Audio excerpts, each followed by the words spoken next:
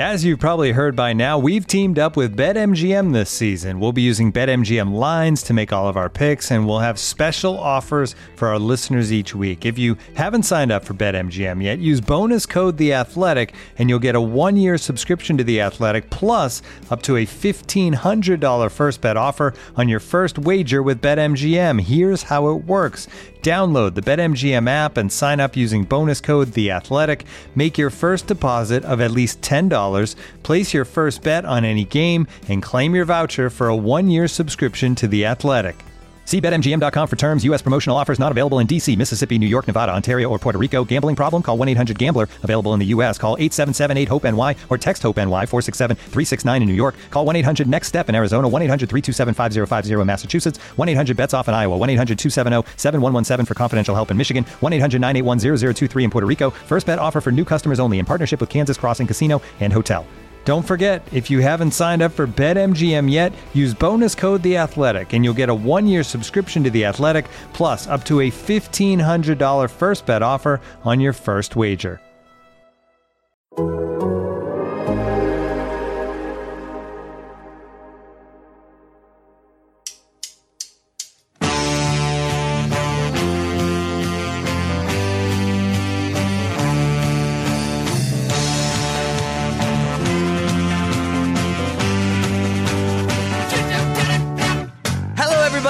Welcome to the Total Soccer Show. My name is Taylor Rockwell. Joining me today for this Americans in Action episode are two friends. Up first, a man who knows his floodlights. It's Graham Ruthven. Hi, Graham. It seems that I do. That might be a specialist subject that I wasn't aware of until I took that Guardian quiz that you're referring to. Ryan Bailey, might I add, got 16 out of 20. I got 18 out of 20. Suck it, Ryan Bailey. First of all, that is a perfect invitation. Thank you for starting off on a lovely note of mocking Ryan Bailey, as is appropriate. Graham, how many of those stadiums have you been to, or was that a lot of sort of intuitive guessing? Not a huge amount. I mean, there was a few Scottish ones in there that I think I've been to every senior Scottish league round, I think, until Bonnyrigg Rose joined the league structure this season. I've not been there yet, but the Scottish ones were easy, and then a lot of the guesswork just was dependent on kind of like working out why would Union Berlin be in this selection of grounds that includes Brighton right. and Rotherham. So I'm going to go with Union Berlin. That feels like the odd one out, and then it's Union Berlin. So there was a little bit of guesswork on a few. But yeah, it seems like I know floodlights, which was a surprise to me. There we are. Well, joining us on this episode is another fan of electrical illumination. It's Joe Lowry. Hi, Joe. At least I assume you are, or do you hate unnatural lighting? No, I do like unnatural light. I also like natural light. I like all different kinds of lights. Lights you saw in all sorts of different sources. I did not take this Guardian quiz, partly because I was busy this morning, but also partly because I do not think I would do very well at all. Well, Joe, as Graham said, he got 18 out of 20. Ryan got 16 out of 20. I also got a score. We'll leave it at that. Joe, you haven't taken the quiz, as you said. We're going to give you a version here live on air, good. And I want to make sure that you are smarter than both Graham and Ryan. This one will be much harder. I should clarify up front. But Joe, here we go. Joe, does Old Trafford have lights? I'm going to say they have at least some form of light at somewhere in that stadium. Final answer, yes. That is correct. Does Stamford Bridge have lights? This one is tough. Tommy Tuchel is out there. He's on an angry streak. Maybe he's breaking some. Now they have lights too. They do have lights. All right, 2 for 2 so far. What about the Camp Nou? Honestly, at this point, I can't confirm that they're going to be called lights anymore. Maybe like Spotify illumination pads or something along those lines. But they do have what we would call light, yes. If they have lights, they've forgotten to pay the bill and they're not turned on. Did you guys see, okay, this is really off target and off topic, the Jules Koundé, like how Barcelona registered him? Did anybody read about that, or was that just me?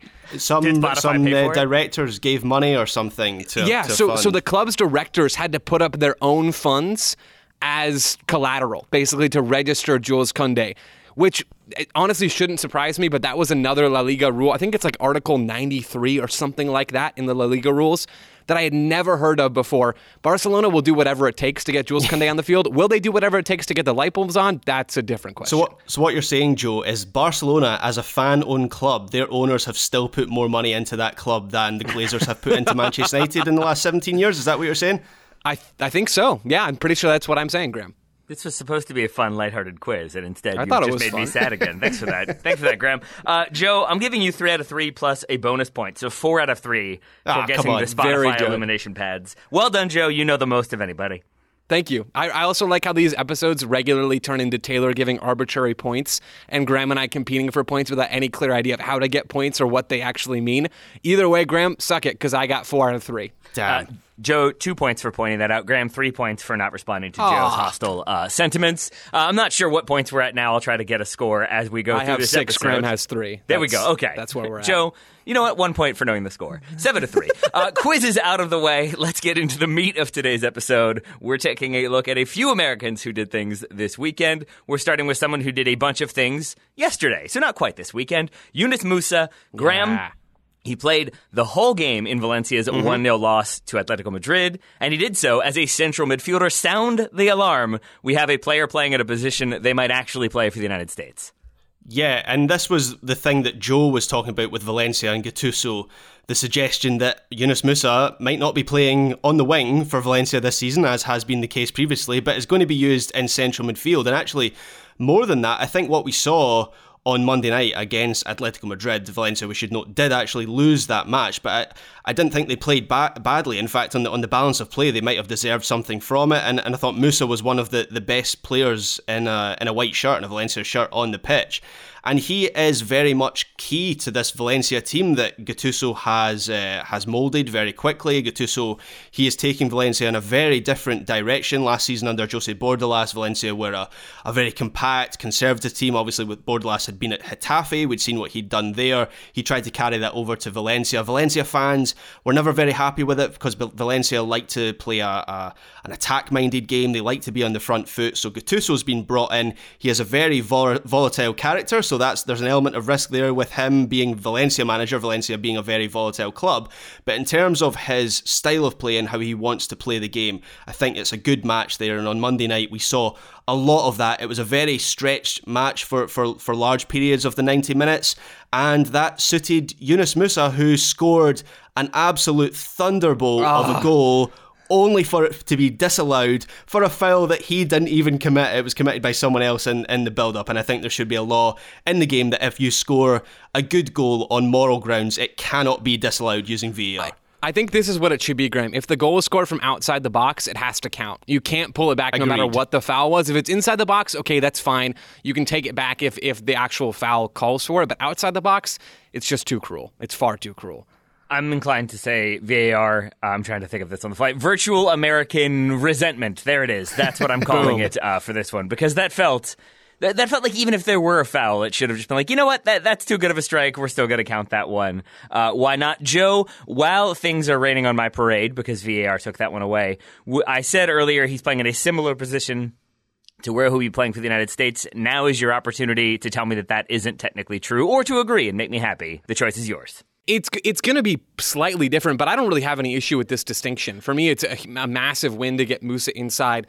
In this game against Atleti, he was playing sometimes as part of a double pivot, sometimes just shaded to the right of a midfield three with Carles Soler, who is headed to PSG apparently. So there's a spot opening. I'm guessing will be filled by Gavi coming in. Sorry, not Gavi, Nico Gonzalez coming in from Barcelona on loan.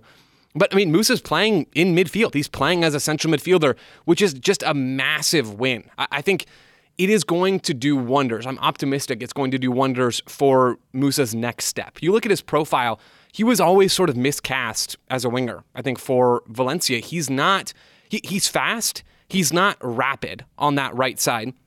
He's not a very good 1v1 dribbler in wide areas if you're trying to have him burst by somebody for pace. That's never been, in my mind, his greatest skill. And he's not really all that good at hitting a final ball, which you need from a winger. So all of those things kind of made it confusing as to why he was playing there. The thing that made it make sense is that Valencia had a bunch of really good central midfielders for two spots in a 4-4-2. So that's why he was playing out wide.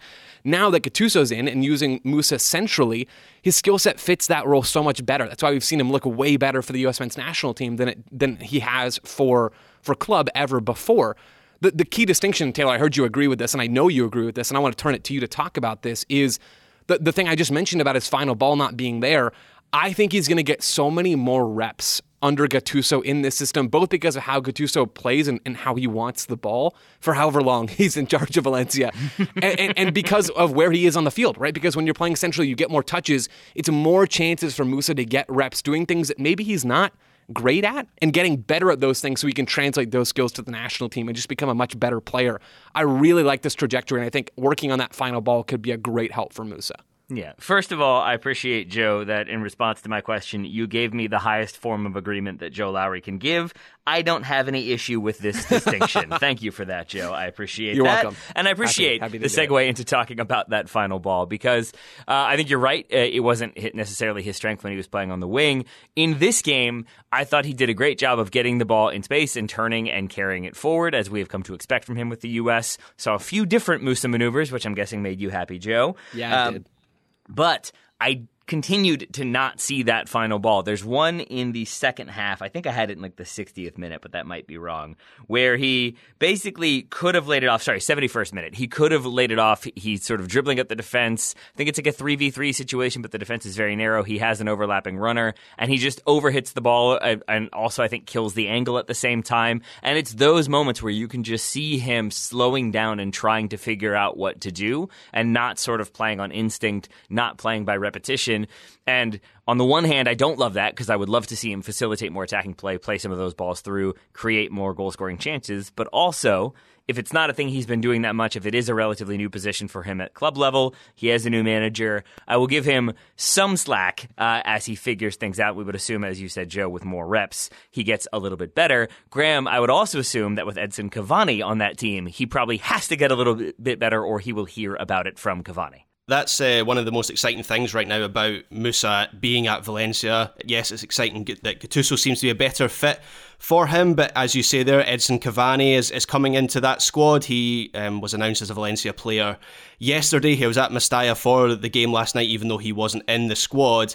And Cavani is excellent at waiting to make runs in behind, and Musah will have someone to find when he's on those driving runs, and he draws a defender to him, and then he can theoretically prod the pass through for Cavani. And you're right, some refinement is required in terms of his final ball. There were some moments yesterday in the game. There was one in the 17th minute. One of the things I liked about his performance yesterday, and just his performances in general for Valencia this season, has been Gattuso giving him a lot more freedom to make runs in behind. And there was one in particular in the 17th minute. It was really the first time that Valencia had broken through Atleti in the whole game, and he gets to the byline and he plays the cross into the middle, and it just felt like either he should have taken a touch to compose himself to get the cross into the middle, or he should have put a bit more weight on the ball to the back post where there was a Valencia player waiting for it. In the end, it's easily cleared by Atletico Madrid. So those are the moments that he needs to improve on, but I am very excited to see how he improves when he has Edison Cavani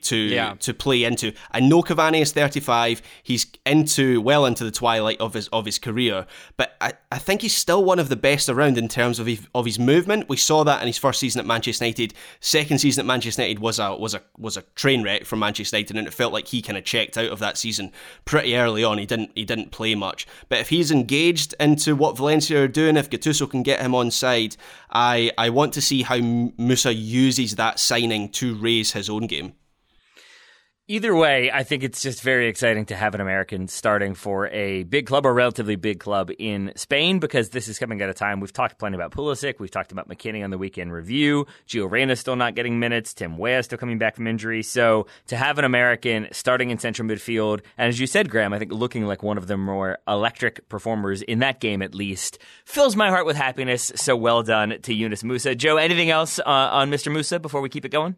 Not anything on Musah, just a quick note about Americans, Americans in Spain. John Brooks reportedly headed to Mallorca. Just wanted to mention that very quickly. It seems like Brooks will have a spot to play before the World Cup. Whether that will change his standing with the national team is unknown, but there will be at least one other American outside of Musah, outside of Luca de la Torre, outside of the other folks that are there playing in Spain this year. He's going to take Matthew Hoppy's locker at Real Mallorca. He's going to open it and he's going to find hair dye. He's going to find bleach, and he's going to go, I don't need that.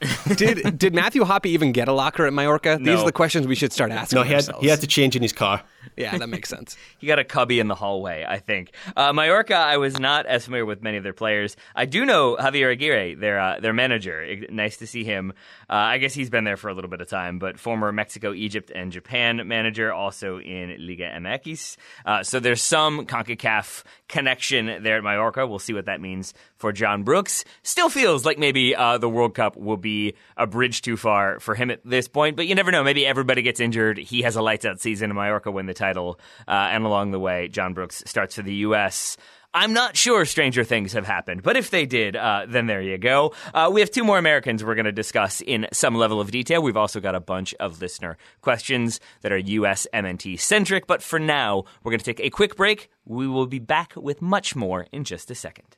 This episode is supported by FX's Welcome to Wrexham.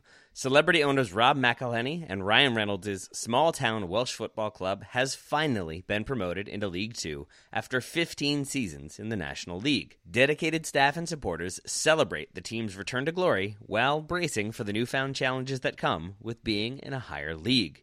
Will Wrexham AFC stand up to the challenge and rise again into League One? FX's Welcome to Wrexham, all new, Thursdays on FX, stream on Hulu.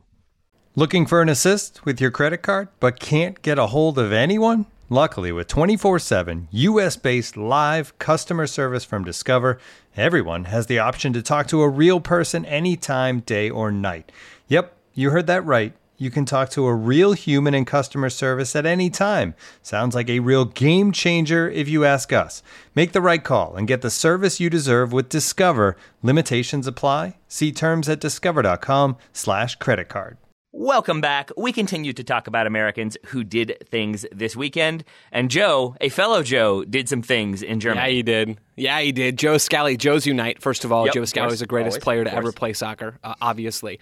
Started and played a full game against Bayern Munich. Started all 4 of Gladbach's games so far this year in the Bundesliga.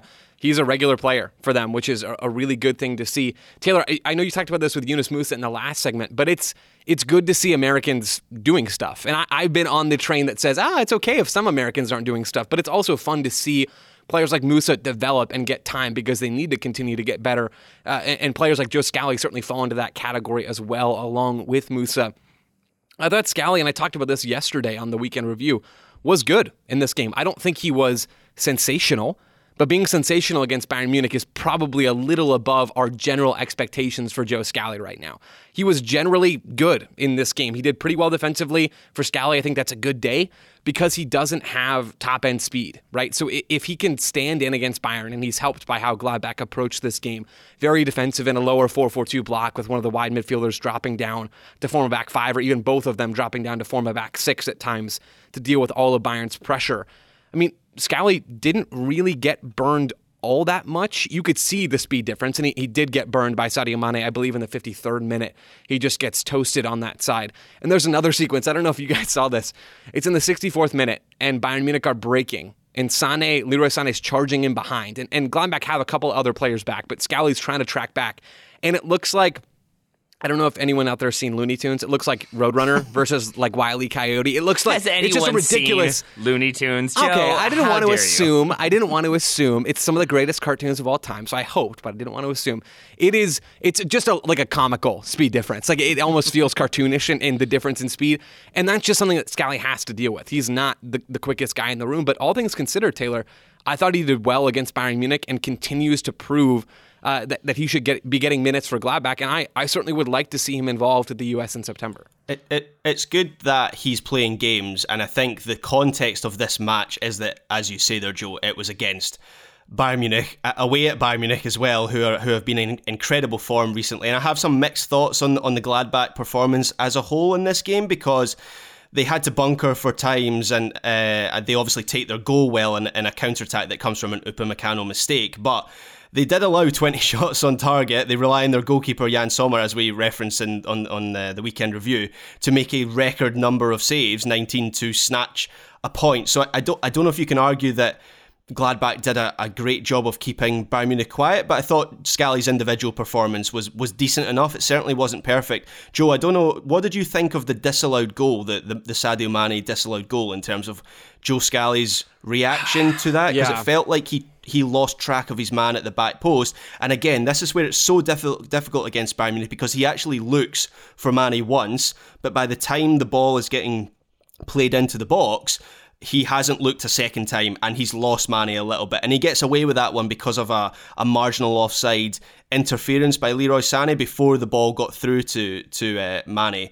So I do wonder if maybe that was a flaw in his performance in this game. He did get blown get blown past by Mane a couple of times, as you referenced, but I did wonder if maybe that was his biggest flaw in this performance. It could be, and Graham, that defensive awareness in the box is something that I continue to watch for with Joe Scally, because it's such an underrated aspect of defending those individual moments, but it's also just so difficult. Like, it's so difficult to defend in those sequences when either you're isolated or you're at the back post and there's someone cutting across you or cutting behind you. It's so challenging to do that and keep your eye on both the player and the ball and the space. It's really hard to do that stuff. It's certainly something that I think Scally can improve. I don't know that I'm ready to indict him for that particular sequence and say, that's the worst part of his game. But it is something that I've noticed before from Scally. It's something I've noticed from George Bello. It's something that a lot of young fullbacks, certainly in the American player pool, and I think around the world, can struggle with. That's something that he should continue to improve overall going forward. One thing that I did like from Scally in this game, and we've seen it in the past from him as well, Taylor, you and I have talked about this a bunch, is his left foot. It was difficult because Gladbach he's right-footed. I should make that very clear. So his weak foot, his left foot, I think is very good. Gladbach didn't get much of the ball in this game because they were playing Bayern Munich, one of the best teams in the world. And so they defended a lot, but there's a couple different moments where Scally gets on the ball and he actually does something with it, right? So there's a really clever pass. So he's playing right back. There's a really clever pass in the 24th minute where he receives the ball on the right, so wide on the right, under pressure from Alphonso Davies. He moves backwards and inside a little bit, Scally, to try and draw Davies forward and let the play develop in front of him. He gets the ball on his left foot, his weak foot, and threads it forward to a teammate, right? He threads it forward to a center back who drifted into midfield. It's a great ball, and Gladbach can't progress from there, and that's not really on Scally. I think it was a smart ball to play. But it's another example. We saw this a bunch last season with Scally playing as a right wing back, of him getting the ball on the right side, cutting in on his left, and hitting some sort of incisive forward pass into midfield. And he's doing that stuff again this year. I think that's part of what makes him a real asset as a fullback, is how press resistant he can be. He turtled a few times in this game and he wasn't perfect, but I like that Scally brings that weak foot skill to the table. What does it mean when a defender turtles, Joe? Well, I mean, in this case, like as an attacker, right? With Scally, still a defensive player, but getting the ball and being under pressure and kind of just not really knowing what to do and leaning towards protecting the ball rather than progressing.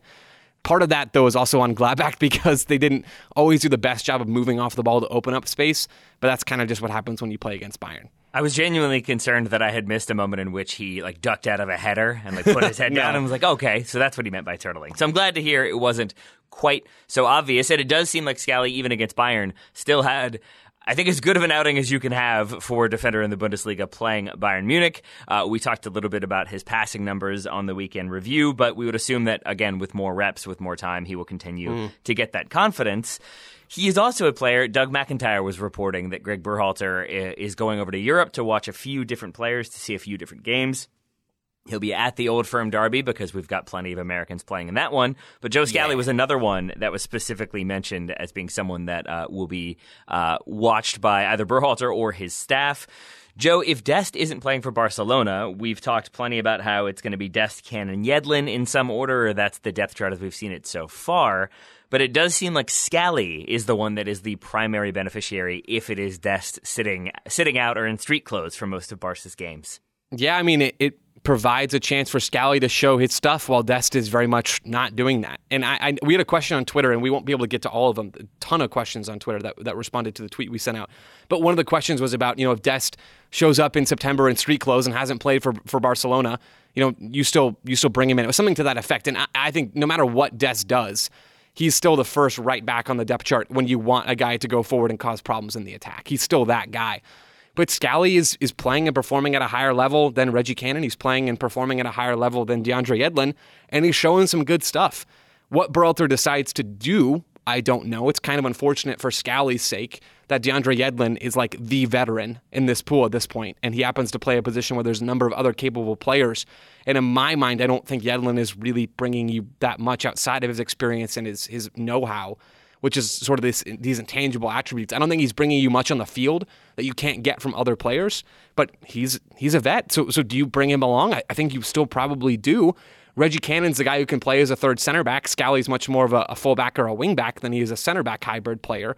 So it's a difficult call right now. Maybe he's coming as a left back, but I don't love him as much on that side. It's complicated. These are complicated decisions that I genuinely don't envy Greg Berhalter and how he builds this squad. Joe, what does Berhalter need to see from Scally, assuming that he gets into that roster for the September friendlies? What does he need to see from him to reorder the pecking order for that right back, to basically jump ahead of Yedlin? Does he need to prove that he can be the deputy for Dest in case he gets injured, or whether maybe Dest just starts that first game of the World Cup completely out of form because he's not played for Barcelona for so long and Berhalter feels he needs someone else to come in and do that job? Does he need to prove that he is a deputy, or does he need to prove that he can bring something a little bit different? I think he needs to do both of those things, to be honest. I think he needs to continue to show how good his weak foot is and how useful he can be in some of those build-up situations. But I think he also needs to show that, I can do the same thing that DeAndre Yedlin can do. Now, he doesn't have the speed, so that makes it difficult, but Yedlin is basically Dest's backup in that sense. If you think about Cannon as a more reserved defensive option, and Yedlin and Dest as the players who are going to get high and wide on that right side, Scally needs to show that he can do one of those things, right? Either to be Dest's deputy or to be, a better version of Reggie Cannon. And I have no idea if Joe Scally can do the third center back thing, because we've never seen him do that before. At least I haven't for Gladbach or for NYCFC. It's tough. I mean, honestly, and I don't wish this on anyone, Scally needs the right back depth chart or the full back depth chart in general to thin. He needs no left back to step up to the plate behind Jedi Robinson. There needs to be in that spot, or he needs Cannon or Yedlin to have some sort of issue, or Dest to have some sort of issue that prevents them from going to the World Cup. And I don't know what's going to happen. Again, I don't wish that on anything.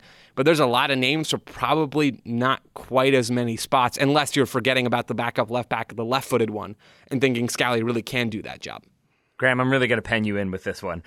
If you have to pick who should start at right back for the U.S. at the World Cup right now, and then basically whoever you pick, regardless of what happens for the next couple months, they are your starter day one. Injury pendant, injury This is aside, so easy. This is so easy. Who would you go with? Is it Scally or Dest? Is this a trick question? Because No. I feel like there's an obvious answer to this, and it's the guy in street clothes at the camp there. I still feel like he is my starter. I think that just means Graham is Team Carbonite along with me. Graham, congrats. Thanks for coming over. We got great snacks. The break room's really cushy. We got a whole Carbonite thing in the back. Welcome aboard. I didn't realize. Thank you. I'm pleased to be aboard. Good. I Thanks. didn't realize that's what I had led us to. That's good stuff, guys. That's good stuff. You know what? 3 points for you both. It's still 10-6, but Graham's closing the gap, sort of. Now, let's take a look at some Americans in lower divisions. This lower league special is sponsored by FX's Welcome to Wrexham, which airs Wednesday on FX, and you can stream it on Hulu. This new original documentary series focuses on two famous Americans abroad, Ryan Reynolds and Rob McElhenney, as they take over the struggling Welsh football club Wrexham AFC of the fifth tier of the English Football League system. This week we'll focus on some Americans abroad who also compete in lower leagues with similar dreams of promotion. We're going to go back to a familiar well because, Joe, let's talk about Josh Sargent for a second. Once again scoring goals, or goals specifically, once again leading the line for Norwich, and once again looking pretty lively for them as they defeated Sunderland 1-0. Yeah, I mean, he's got 4 goals in the championship season so far. 4 goals in 360 minutes. And it strikes me, and it's too early, we need to see more, but it strikes me that Sargent is doing the repeatable stuff that he hasn't really done before in terms of the goal scoring. And it's weird because his goal against Sunderland, that's who it was, right? Sunderland over the weekend. It came when Timu Pukki had come off the bench around the 60th minute, and Sargent had shifted from striker back to right wing. He was doing a bunch of defending. He was still getting forward, but the goal comes when he's playing as a right winger. But it still feels like a striker-esque, a goal scorer's move that leads to the goal. It's Sargent crashing the box on the weak side and tapping the ball home. He sees space, he attacks it, and he puts the ball in the back of the net. That's the kind of thing that really good strikers do. That's the kind of thing that Josh Sargent has done this year. And it's the kind of thing that he hadn't done really dating back to his time with the US U20s back in the summer of 2017. And he's brilliant. I mean, he's been playing really, really well. I still have questions, the same exact questions that we raised when we talked about Sargent before, about what happens in a more permanent sense when Teemu Pukki is back and starting. And given that he played 30 minutes over the weekend, it feels like we're getting closer and closer to that reality. Now, it's great that the championship plays 80,000 games in a single season, but there's only so many minutes in Dean Smith's 4-3-3 for a number 9, right? I mean, he's only playing with one striker. So I don't know how this works. Is he going to take Sargent out and put him on the wing or put him on the bench? I don't know, but Josh Sargent is making that decision more and more difficult to make every single week, and that's a really good thing for him. Even before he got shifted out to the right wing when Pukki comes on in that game, there were good moments from him, and there's one in particular, a cross comes in from the right back. I think it might have been Max Aarons, who of course plays for Norwich at right back, and Sargent makes the darting run to the near post. Now his finish isn't perfect. It's a little bit clumsy. I'm not entirely sure whether it comes off him or the defender. He kind of makes a little bit of a mess of it. But that's, I think, what you're talking about, Joe, with just the number of reps. Those sort of opportunities he was not getting last season. So just getting him into those positions will improve his game. And then I think we see that improvement in the second half, even when he is moved out to the right wing. As you say, Joe, the goal he scores is very much a striker's goal, and he puts that one away. And that's really all you can ask of him. But you can also, I guess, ask him to continue to sort of develop to be able to play the way he needs to play while also kind of handling the physicality of the championship. This is maybe like too neurotic of a question, but do either of you have concerns about him sort of finding his level in the championship? I hope that makes sense, but watching him this weekend, watching that like his moments this weekend, it felt like he was sort of given more time than he's going to get in the Premier League if Norwich were to be promoted back into the Premiership. And it just seems like I can see a world in which he gets used to that speed of play, gets used to having a little bit more time, struggles when they get promoted. But I guess that is an if not when sort of situation. So for now, maybe it's better to just be happy that he's scoring goals and playing minutes. The American Billy Sharp is basically what you're saying, a player who is comfortable in the Championship, or Mitrovic. I know he's doing it this season, but until this season he hasn't really done it in the Premier League, but has been a goal machine in the Championship. Maybe that's what Sargent's future holds. I would happily just focus on the now. Mitrovic. Focus on the now is what I'm saying there. Josh Sargent as the new Alexander Mitrovic is fine with me, which means he'd be good in the air. Zach Steffen, not so good in the air, at least this weekend, because he didn't play. He missed the game versus Swansea with injury. So too did Matthew Hoppe, not playing for Middlesbrough either. Not in the matchday squad, is playing for the U21s and got a brace for them. So we continue to see that sort of the development that was needed, stressed by Chris Wilder, his manager, that he's got the physicality down, just needs to get the physical fitness and the technical ability up, and then we'll be good to go. Or was it not physical fitness, Graham? Was it just has the fitness but needs maybe a bit more technical precision?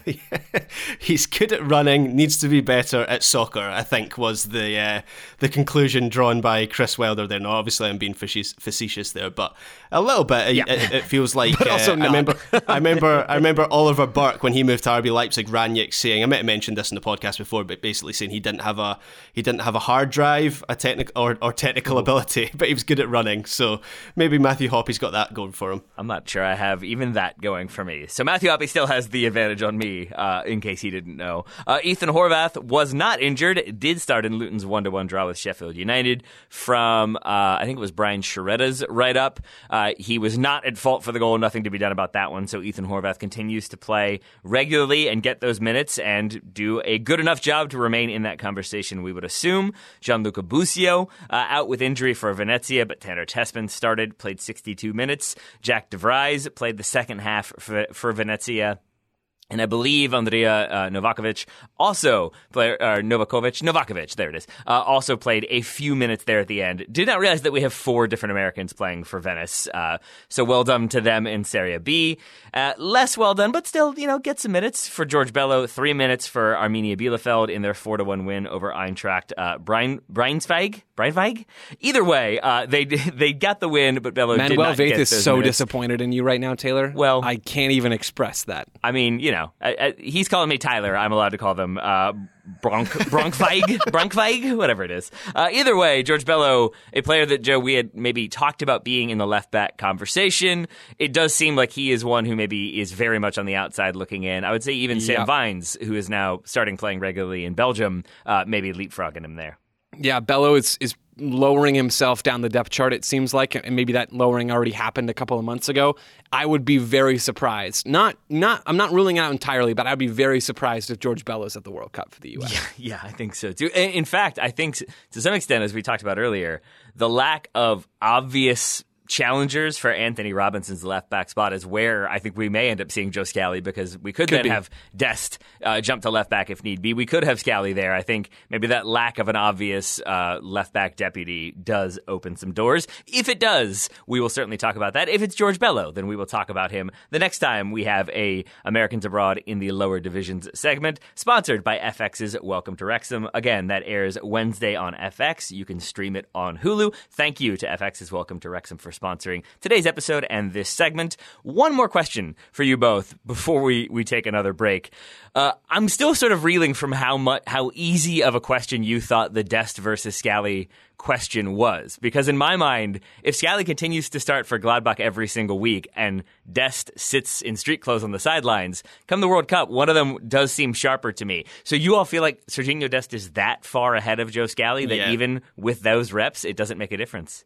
I just think Dest is this is maybe a simplistic answer, but fundamentally I think Dest is just a much better player than Joe Scally. So when we talk about Christian Pulisic, who maybe isn't going to be playing all that much at Chelsea, seems like he's going to be staying at Chelsea now. The transfer window is going to close and he's still going to be there.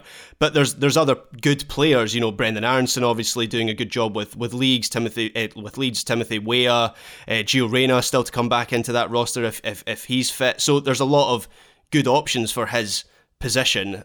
With Dest, it's just he has a much bigger lead over the second option, if that's Scally, in my opinion. Taylor, I could juggle my soccer ball for an hour a day and play 2 men's league games a week, and I would still not be as good as Sergiño Dest sitting on the bench if he sits on that bench for the next 40 years. That's my answer to your question. So he's not even on the bench. Yeah, true, in the stands. Just to be clear, you're equating you juggling a ball and playing 2 men's league games to Joe Scally starting for Borussia Mönchengladbach in the Bundesliga? Yeah, roughly equating, yes. You know what, Joe? -1 for you, +2 for Graham for a great answer. And you said that Manuel Vaith would be disappointed in Taylor, Joe. Yeah, right? You're right. There is an Eintracht like Braunschweig, right? But then there's also Braunschweig. Either way, it doesn't matter. You guys made some good points there. It's still 9-8 Joe Lowry despite losing a point. We will be back in just a moment. We've talked about our Americans Abroad. Now we're going to answer some questions about the USMNT or USMNT players. Back soon to do just that. Looking for an assist with your credit card but can't get a hold of anyone? Luckily, with 24/7 US-based live customer service from Discover, everyone has the option to talk to a real person anytime, day or night. Yep, you heard it right. You can talk to a real human in customer service anytime. Sounds like a real game changer, if you ask me. Make the right call and get the service you deserve with Discover. Limitations apply. See terms at discover.com/creditcard. This episode is brought to you by Michelob Ultra, the official beer sponsor of the NBA. Want to get closer to the game than ever before? Michelob Ultra Courtside is giving fans the chance to win exclusive NBA prizes and experiences like official gear, courtside seats to an NBA game, and more. Head over to MichelobUltra.com/courtside to learn more. Welcome back, gentlemen. I hope neither of you ever left. If you did, you hit it very, very well. We've got 4 listener questions. Graham, I'm coming to you for this one first from Alex Campbell. Which American player, will move for the biggest transfer fee within the 2 windows following the World Cup? Alex says his answer is Yunus Musa. Graham, for you, before you give us your answer, how did you sort of go about thinking about this one? Because I did think I had an obvious answer, and then I thought about it a little bit more in depth and changed my way of approaching this one to figure out who it might actually be. I'm being very vague here, but I'm setting the stage for Graham to explain his methodology before he gives us his answer. So I tried to read the tea leaves a little bit and look at each club situation for each player and try and work out who is likely to be moving after a World Cup. My answer is a very boring answer, I'm afraid. For me, it's Christian Pulisic, because I think it's going to take a big turnaround for him to stay at Chelsea. Right now, it feels like he is... actually, the reports that I've read says that he wants to leave Chelsea at the moment, but I'd imagine somewhere in his mind he doesn't want to upset things too much before the World Cup. Obviously, that's just on the horizon. But after that World Cup is out of the way, if Thomas Tuchel is still at Chelsea, which there's maybe a question mark there, but if he is, I think Pulisic is going to have to leave Chelsea. And when he does leave Chelsea, they're going to get a decent fee for him, I'd guess. I've obviously got no inside information, but I think they'll get at least £30 million for him. And I just don't see... There might be a number of very good US players on the move in those two windows after the World Cup. I don't think Yunus Musa is a ridiculous suggestion, but I just don't see another US player surpassing the fee that Pulisic would get on the open market, and I think he will be on the open market after the World Cup. So, Graham, you're saying Pulisic, you're saying for around £30 million? Was that the number? Yeah, I mean, I've completely plucked that out of thin air, but that seems about right. Chelsea paid, I think, £55 million for him. He was younger at that time. He'd maybe had made more of a profound impact for Dortmund at that time. He was more in vogue at that time. So I would say about £30 to £40 million they would get from him. All right, Joe, how say you? So I also say Christian Pulisic, but I want to split this in two different ways. So one way is in terms of value, and one way is in terms of likeliness to move. That was a terrible way to phrase that. But I think that is the likelihood of moviosity is what you're looking for. That's the one. LOM, as we generally refer to it. So in terms of value, I do think Christian Pulisic's going to be really far up that list, maybe even top. The other contender for that, I think, is Gio Reyna, just with his profile and how good he is at soccer. If he can stay healthy, he checks all the boxes. Attacker, they go for a bunch of money. He's young. He's 19 right now. He'll be, maybe 20 by the time he moves. Plays for a big club with a track record of moving players on. That's the reality. And he's, I think, the most talented player in the U.S. pool. He could go for $80 million next summer, and I wouldn't be surprised. Like he's that good. It would just take a good World Cup and a strong Bundesliga season for that to happen. I just don't know, given his injuries, how likely that is to happen. So if we're talking about the move that could happen, it seems like it will, Pulisic, and he's going to go for a lot. I'd wager he goes for more than $30 million. But, I mean, regardless, Chelsea paid, $73 million for him back in 2019 in January of that year. I think he could go for $50 million, and that's a big chunk of change. The only other one is something that Alex mentioned in his question is Yunus Musa. I think that's a really good answer here. I just don't think he'll fetch as much as Reyna would if he moved, and so that's in the theoretical category, or as Pulisic probably will when he moves, just because Pulisic is a winger and Yunus Musa is a central midfielder. And you're just not generally going to be getting as much money for those players. But I love Musa. I think he's going to be a star. I love his trajectory right now. I think this season could be massive for him. We talked about him a bunch early on. But those three players are the ones that really came to mind for me. Maybe McKennie's in that group as well. Maybe Weah gets a move, but Pulisic is probably the most realistic answer here. Could you also make a case for Tyler Adams, given that maybe this is recency bias, and he's obviously started very well at Leeds, but he's got a World Cup ahead of him, and you look at the player that he replaced for Leeds, Calvin Phillips. Now, Calvin Phillips is a good player, but you wouldn't say Calvin Phillips was in contention for Player of the Year awards in the Premier League, and he actually missed about half of last season, and I think he still went to Manchester City. And maybe there's the English tax to factor in here, but he still went to Manchester City for £45 million. So I think Adams is a player, if he keeps this up over the course of the season, has a good World Cup, he's going to be in demand this time next year. And if I had to predict a little bit further, I'd say maybe Chelsea could be a team that looks at him. They're going to have to revamp that midfield. N'Golo Kante's into the final year of his contract.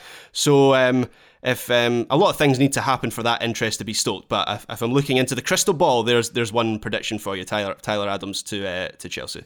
It does sort of require whoever it is to be sold to a Premier League club or a Super League club, because outside of those, you are looking at, I think, probably a smaller amount. I had a different Leeds player as my answer. Yes, I'm fully aboard the Brendan Aronson hype train, because this is a player, the way I was thinking about it is, like, Tim Weah could have a really strong season, but I don't know if he has done enough to, like, even if he's like the league leading goal scorer, I don't know even then if that's enough to jump him to that level where he is commanding a huge transfer fee. I think it requires a player to have a little bit more on their CV, or at least to have proven it theoretically in the Premier League, and I think with things going as they are for Brendan Aronson, maybe that's a thing. And then the recency of his move, his contract having multiple years left on it, would mean that he has to go for a larger amount. And maybe let's do it this way: let's just have Christian Pulisic move to Leeds, and then Brendan Aronson can replace him. Maybe Chelsea pay a fee, and then we've got a double Americans making money sort of transfer. The good old swap. That does feel, I mean, let's trade it and make it a full Toddy Bowley move. I think that's the way to go about yes, this. I like it. Let's go to this one. Joe from Bradley Moore. Would Josh Cohen get a look in at goalkeeper in September for the USMNT, as he is playing very solid for Maccabi Haifa and is in the group stage of the Champions League? Joe, we'll come to you in a second. First, for people who are unaware, I don't know how you could be. Just kidding. I had no idea who this was until about an hour before recording. 30-year-old Israeli-American who plays for Maccabi Haifa in the Israeli Premier League. He was previously with Orange County SC, Phoenix Rising, and Sacramento Republic. Transferred to Maccabi Haifa ahead of the 2019 season. Was named the league's player of the season for the 2020-2021 campaign. This season they have made the group stage, as Bradley said. And they've done so. They've had a journey. They eliminated Olympiacos 5-1 on aggregate, then Apollon Limassol, 4-2, and finally Red Star Belgrade 5-4 on aggregate. So goals conceded, but still they've made the Champions League group stage. Joe, you picked this question. I'm wondering if you have familiarity with Josh Cohen dating back to Phoenix Rising. I do. I turned it to you. Yeah, it's a great story, right? This is a really great story. I think it's one of the best American soccer success stories that's out there right now. So Josh Cohen, to peel back my curtain here, is the first soccer player that I ever sat down and interviewed. So this was years and years ago back with Phoenix Rising. But, I mean, his success is incredible to see. To answer the question first, and I'll dive in a little deeper into the story, I do not think we will see Josh Cohen get a look for the U.S. men's national team before the World Cup. And I might even be surprised if we see him get a look for the national team after the World Cup. A lot could change. Like a few really good Champions League group stage performances maybe start to swing that a little bit, but I'll talk more about why I don't think he'll be involved later. First, the story. So born in California, college soccer, University of California, San Diego, graduated in 2013, played PDL for a while, so not playing professional soccer. Lands a pro contract in 2015 with I believe they were called the Orange County Blues at that time, now called Orange County Soccer Club. Then played for Phoenix Rising, played for Sacramento Republic, and was generally regarded, especially with Sacramento, as one of the best goalkeepers in the USL. So really good second division player. Then goes from Sacramento to Maccabi Haifa in Israel. So that's in July of 2019. He makes his first start in September of 2019, then goes and wins the Israeli Premier League Player of the Year in 2020 and 2021, which you just don't see happen very often with goalkeepers. And the fact that Cohen's going from the USL to Israel, not like playing in Israel is the highest level or anything like that. But I mean, it's a really impressive accomplishment for him to go and do that. Has had MLS interest in the past. Tom Boger's reported a bunch of that stuff. It seemed like he was close to signing with Atlanta United. That didn't happen. Is still in Israel and now is still in the Champions League. Again, a really cool story. Soccer America had a good piece out on this that I believe Brian Sciaretta wrote. So go read that. It's awesome, right? This is a neat thing. I don't think we're going to see him for the U.S. in the World Cup, though. He's 30, and he's not likely to start over someone like Matt Turner or even like any of the other names that Greg Berhalter knows. I don't think he's that level of a goalkeeper that he's an automatic starter. I don't think he'd be playing in Israel if that was the case. And that's a bit of a generalization, but you get what I mean. And the biggest thing here is he hasn't been in the U.S. pool before or ever been capped with the U.S. men's national team. So I think the key distinction here is if he's not going to be starting, oftentimes you're looking for either the next generation of a goalkeeper, so a young player, think Gaga Slonina, or someone who's been around before and can be just a veteran voice in that spot. And Cohen has the age to be considered a veteran as a soccer player, but he doesn't have the experience. And so if he's not going to start, which I don't think he will, I don't think it makes a lot of sense for him to be on that squad as the third goalkeeper because he's not really bringing any experience or that veteran pedigree to the U.S. men's national team. Has anyone seen Maccabi Haifa's Champions League group that they've been drawn in with Benfica, Juventus, and PSG? Good luck, Josh Cohen. You might have to look out your good gloves to save a lot of shots. But if he does, maybe he gets his way into that conversation. Maybe. Yeah. No, Joe, I think you are correct in everything you said, both in terms of it being a great story, but also maybe it being a jump too far there. Because for him to make that leap, to be in consideration, I think he would have to be that next level lights out performer. And even just in the little bit I watched of him, some of his highlights or just his sort of assembled clips, I saw him throw the ball out of bounds twice, trying to get it to a teammate. Granted, it was in transition. He was trying to launch a counterattack quickly, and maybe the teammate could have done better bringing the ball under control. But I think those little moments, unfair as it may be, if you're a scout, if you're watching him, if he's not that, like, yep, he's the complete package, let's bring him in and see what happens, you don't really want to have to coach somebody up or try to figure out a new entity when you're already sort of trying to figure out which of the three you already know is most likely to be your best option in goal.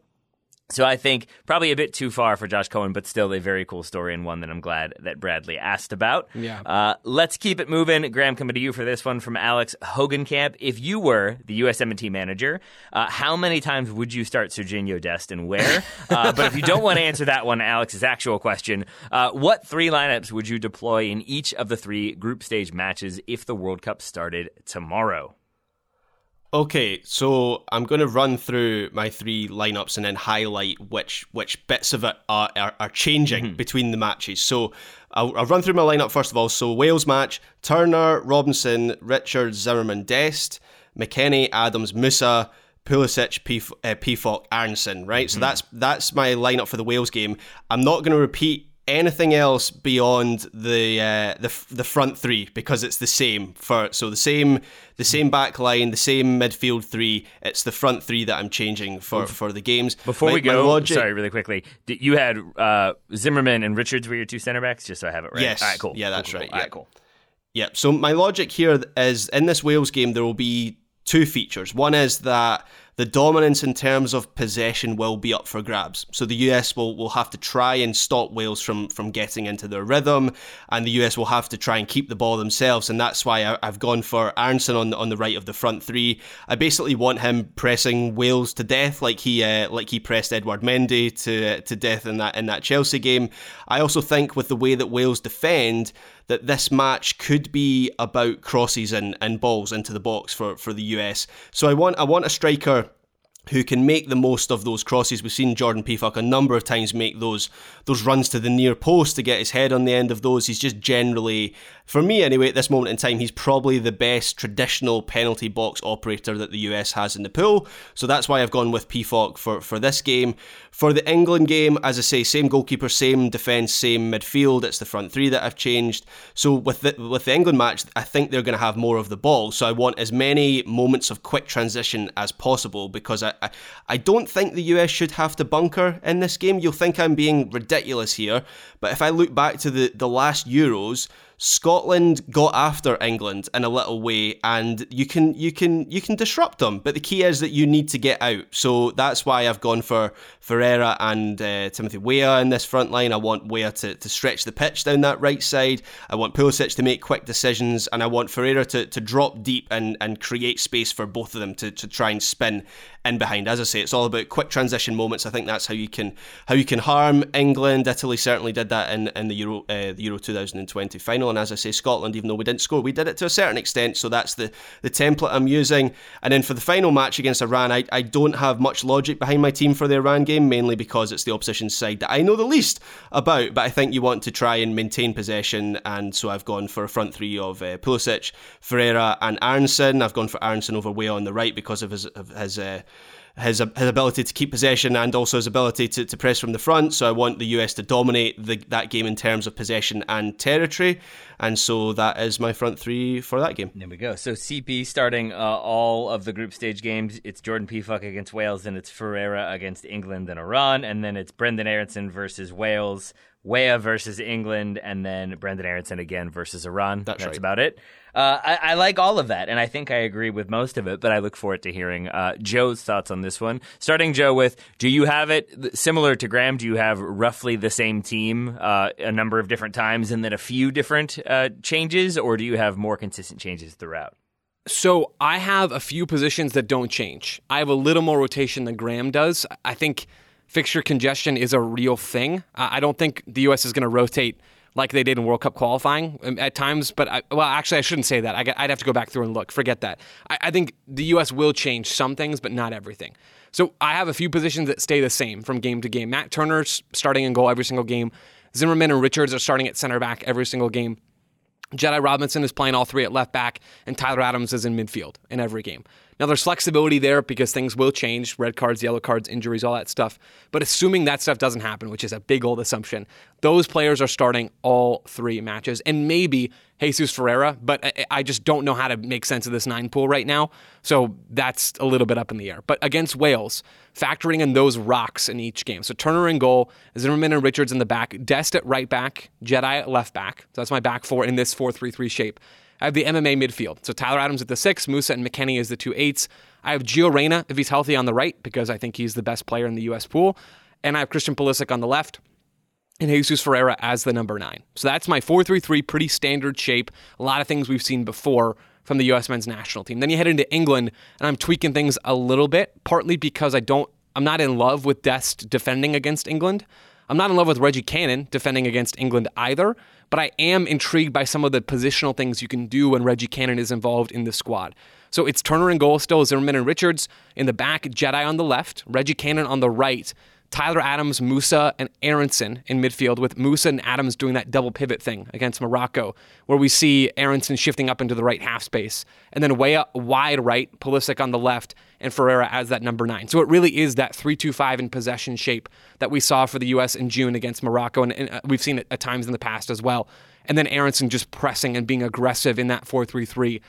Graham, you talked about that against Wales. I want that against Wales, sure, but I really want it against England too. And then lastly, I'm going back to the 4-3-3 against Iran. It's just Turner, Zimmerman, and Richards, Dest on the right, Jedi on the left, Adams and McKennie, and Luca De La Torre, because I think Musa might need a little bit of a break. And then Reyna on the right, Aronson on the left, because Pulisic might need a little bit of a break. And then either Sargent or Ferreira or Vasquez or Pifak or whoever it's going to be at the number 9.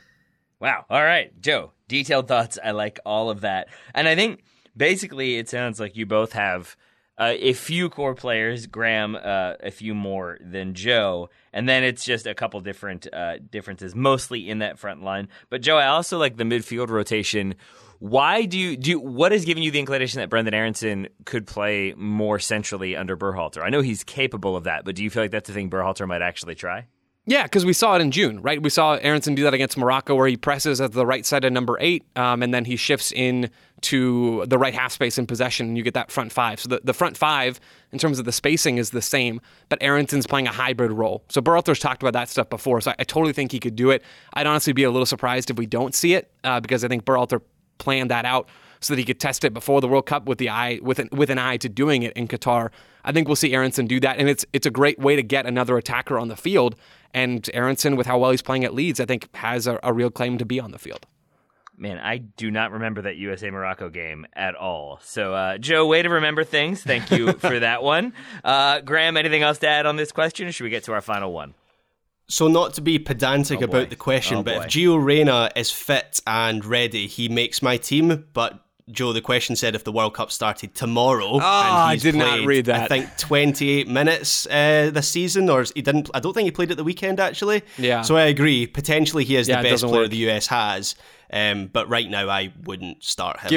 Give his minutes to Aronson and Weah. That's the solution. Okay. Graham, you're totally right. Taylor, can I self-demote myself 1 point? Yeah, that's fine. That's fine. Okay. Yeah, Joe, and just as long as you also feel the appropriate level of shame. I do. Yeah, okay, I do. Cool. So are we level now? Is that 8 all? I believe you are level. Let's see how. I think Taylor said I was -2 earlier and only took 1 off the score, but it's too late now. So I think we are tied 8-8. Oh, I apologize. No. It's all good. I also could be totally wrong about that because it's really hard to do math without like writing any of this down or paying attention. Well, then no points for anyone right now. We'll see what happens. With the final question, Joe, coming to you first for this one from Austin Janicki. Will the top scorer for the USMNT at the World Cup be a striker, a winger, or a midfielder? I really wanted to go a little extra here and say center back and just have Walker Zimmerman eating on set pieces. I know what you mean. I really thought about that because it's not clear, right? There's no dominant goal scorer here. My answer is winger, just because I think there's more talent in the winger pool than maybe any other part of the field. But it's probably not going to be a central midfielder because Musa's not really a goal scorer, at least not with VAR involved. Tyler Adams is not a goal scorer. Luca De La Torre is not. Acosta maybe nicks one from a free kick, but even then I'm not so sure. McKennie is the one player in that space who I think could do a job and get another goal or get a couple of goals in this tournament. But it feels so much more likely that it's a winger, Pulisic getting hot, Aronson staying hot, Gio Reyna getting fit and doing damage. I mean, it feels much more likely to me that it's one of those players.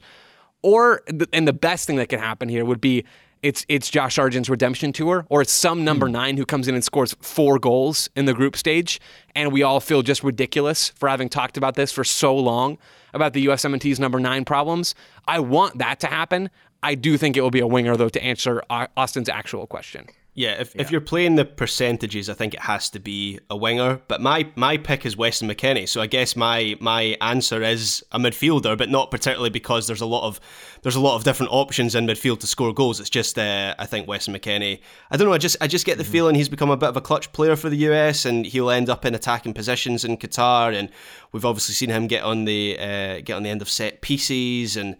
So I think my actual pick is Weston, and my wild card pick is Brendan Aronson, just because it feels like he's got a lot of momentum at the moment, and it feels like he's going to start games in Qatar. Joe mentioned the U.S. or a specific player scoring 4 goals. I would love for the United States to score 4 goals in a group stage.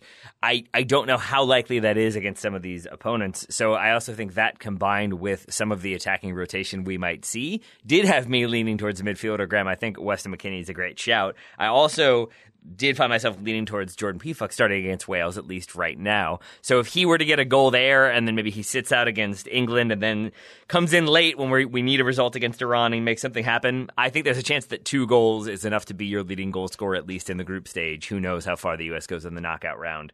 So I could see it being Jordan Pefok, but I think more likely is that it's either Christian Pulisic or Weston McKennie. So I will say winger. I will agree with Joe. I'll say winger, most likely, but I like the central midfield shout, Graham. And I also had a cheeky idea that maybe it's Anthony Robinson, so we get 2 goals from him. I thought about that too. Or maybe he'll be our leading assist getter or something like that. But I think all this speaks to some uncertainty about the U.S. attack, specifically who will score the goals, but we have faith that there is plenty of depth there, at least in a couple different positions. And I would say we've talked about a lot of those players, a lot of that depth on today's episode. I think we've done a good job of talking about many of the Americans abroad. So, Graham Ruthven, thank you very much for your contributions today. I'm going to say you ended in a draw with Joe, 8-8. Thank you, Taylor Rockwell. My other pick for top scorer was Malik Tillman. He's going to be obviously involved in the Old Firm derby. I'm joking, by the way. I don't think Malik Tillman's going to be a top scorer for the USMNT in Qatar, but I think he might be on the plane. There's a chance, and I'm wondering which one of you is coming over for the Old Firm derby this weekend with Greg, because I can show you around. I can show Greg around. I hope he likes pies and Iron Brew. Joe, Graham ending his show by speaking negatively about Malik Tillman by not speaking positively about him might cost him a point. We'll see how this plays out. But any other closing thoughts from you? I think Malik Tillman should absolutely be in Qatar. I think he's the greatest soccer player of all time. He's just a revelation. Joe wins the show. The dynamics been Joe wins the show. No. In conclusion, Graham, I'd love to come to Scotland. You and me can hang out with Greg, eat some pies. That all sounded great, but I did win. So suck it, I guess. I don't know. I can't believe I lost this by not defending Malik Tillman, or not advocating enough for Malik Tillman after weeks of saying that he should be on the plane. Them's the breaks, Graham. Them's the breaks. It's almost like this is entirely arbitrary. So points to you both. Don't say that. Listeners, thank you so much for listening. Points to you as well. We will talk to you again many more times this week. For now, thanks so much for listening.